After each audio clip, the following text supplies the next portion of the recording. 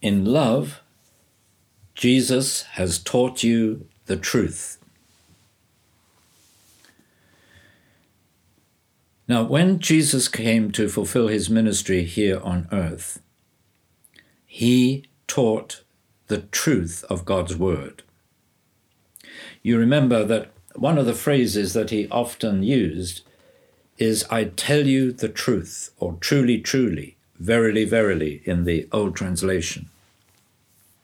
In other words, he was impressing upon people that although what followed would really be very difficult for them to believe because it was so extraordinary, nevertheless, it is the truth. For example, one of the things that he said is, "I tell you the truth, whoever hears my word and believes him who sent me has eternal life and will not be condemned. He has crossed over from death to life." Now that's an amazing statement, you see, because it means that we no longer live in the death of our human life, but we have the eternal life of that God life, of that God nature that we have within us that we were speaking of yesterday. So we have crossed from death to life into the very life of God himself. There we live in God and God lives in us. We live at one with God and God with us. These are amazing truths. And what Jesus was doing throughout the gospel was revealing the truth first of who God is, and then of the nature of his love, of his mercy, and of his grace, so that we are able to receive from him everything we need so that we can fulfill the plan and purpose that he has in making us his children. And then, of course, Jesus taught the truth of what God would accomplish through his cross and resurrection. The new life, this eternal life that God was opening up to all those who believe. Jesus also said that those who knew the truth, those who believed in him when he revealed the truth, were set completely free. The truth of who God is, of what he has done and accomplished for us in Jesus, sets us free from sin, sets us free from fear, can even set us free from sickness, sets us free from being under the thumb of the devil. Now we have authority and power over all the powers of the evil one. The truth just completely transforms our lives when we believe the truth.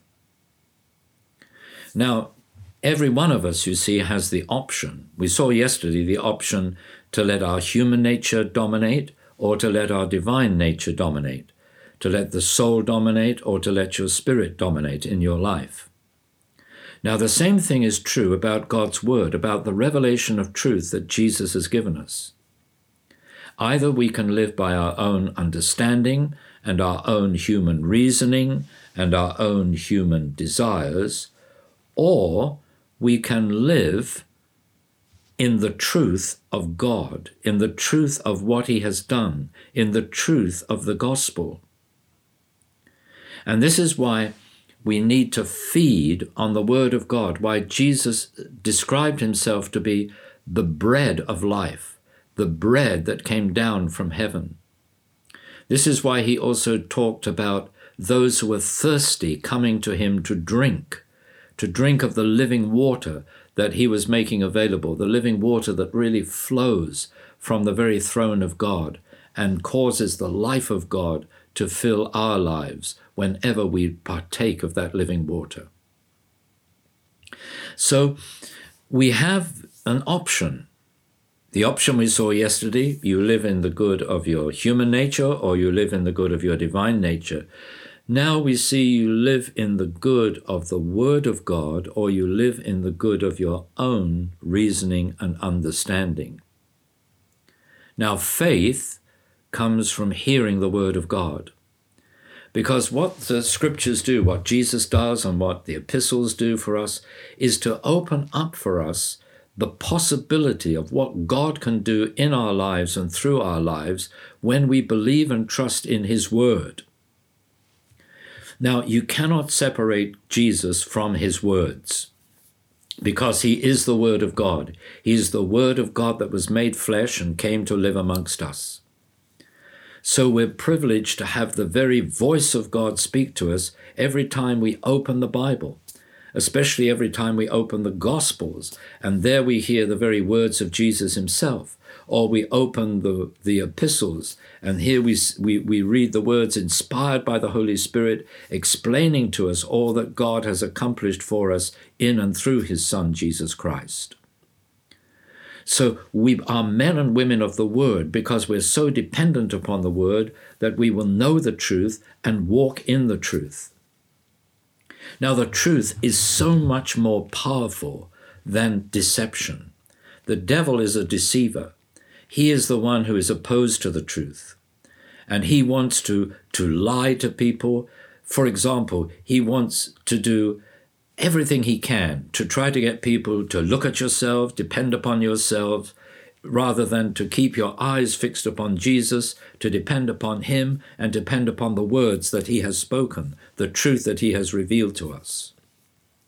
So every day of our lives, we need to feed on the word of God so that our thinking really is conditioned by his thinking, that we begin to have his perspective on our own lives personally, on what happens in the church, that we have his perspective for our corporate life together, that we have his perspective on what is happening in the world around us, that we can understand things with his understanding, because you see, his thoughts are higher than our thoughts, his ways much higher than our ways. And it's only as we feed upon him and feed upon his word that we can understand his ways and walk in the way that he has determined. So today we come to a fresh surrender of our lives to the word of God, and thanking God for that word, thanking him that his word will speak into our hearts and lives no matter what the situation. Even if we're in really traumatic circumstances, God can always speak that word into our hearts and lives that will set us free. So thank God for that word, and just renew your love and your devotion for that word. Just thank God, oh Lord, I love that word. I often say to the Lord, Lord, I love your word. I'm so thankful to you for your word. I thank you for every word that you have spoken. And I thank you for the precious gift of your Holy Spirit, that just as your word is the truth, so your Holy Spirit is the Spirit of truth. And your Holy Spirit takes those words and speaks them to us, reminds us of everything that you have said and done. So I praise you, Lord, that you are the truth, and I want to live by the truth. And this is what God wants for every one of us as his beloved children, that we all live by the truth so that our lives radiate the truth of who he is and of what he has done for us in Christ Jesus. Thank you for listening to this Kingdom Faith podcast. We trust it's been an encouragement to you. For more information and resources from Kingdom Faith and our other audio and video podcasts, please visit www.kingdomfaith.com.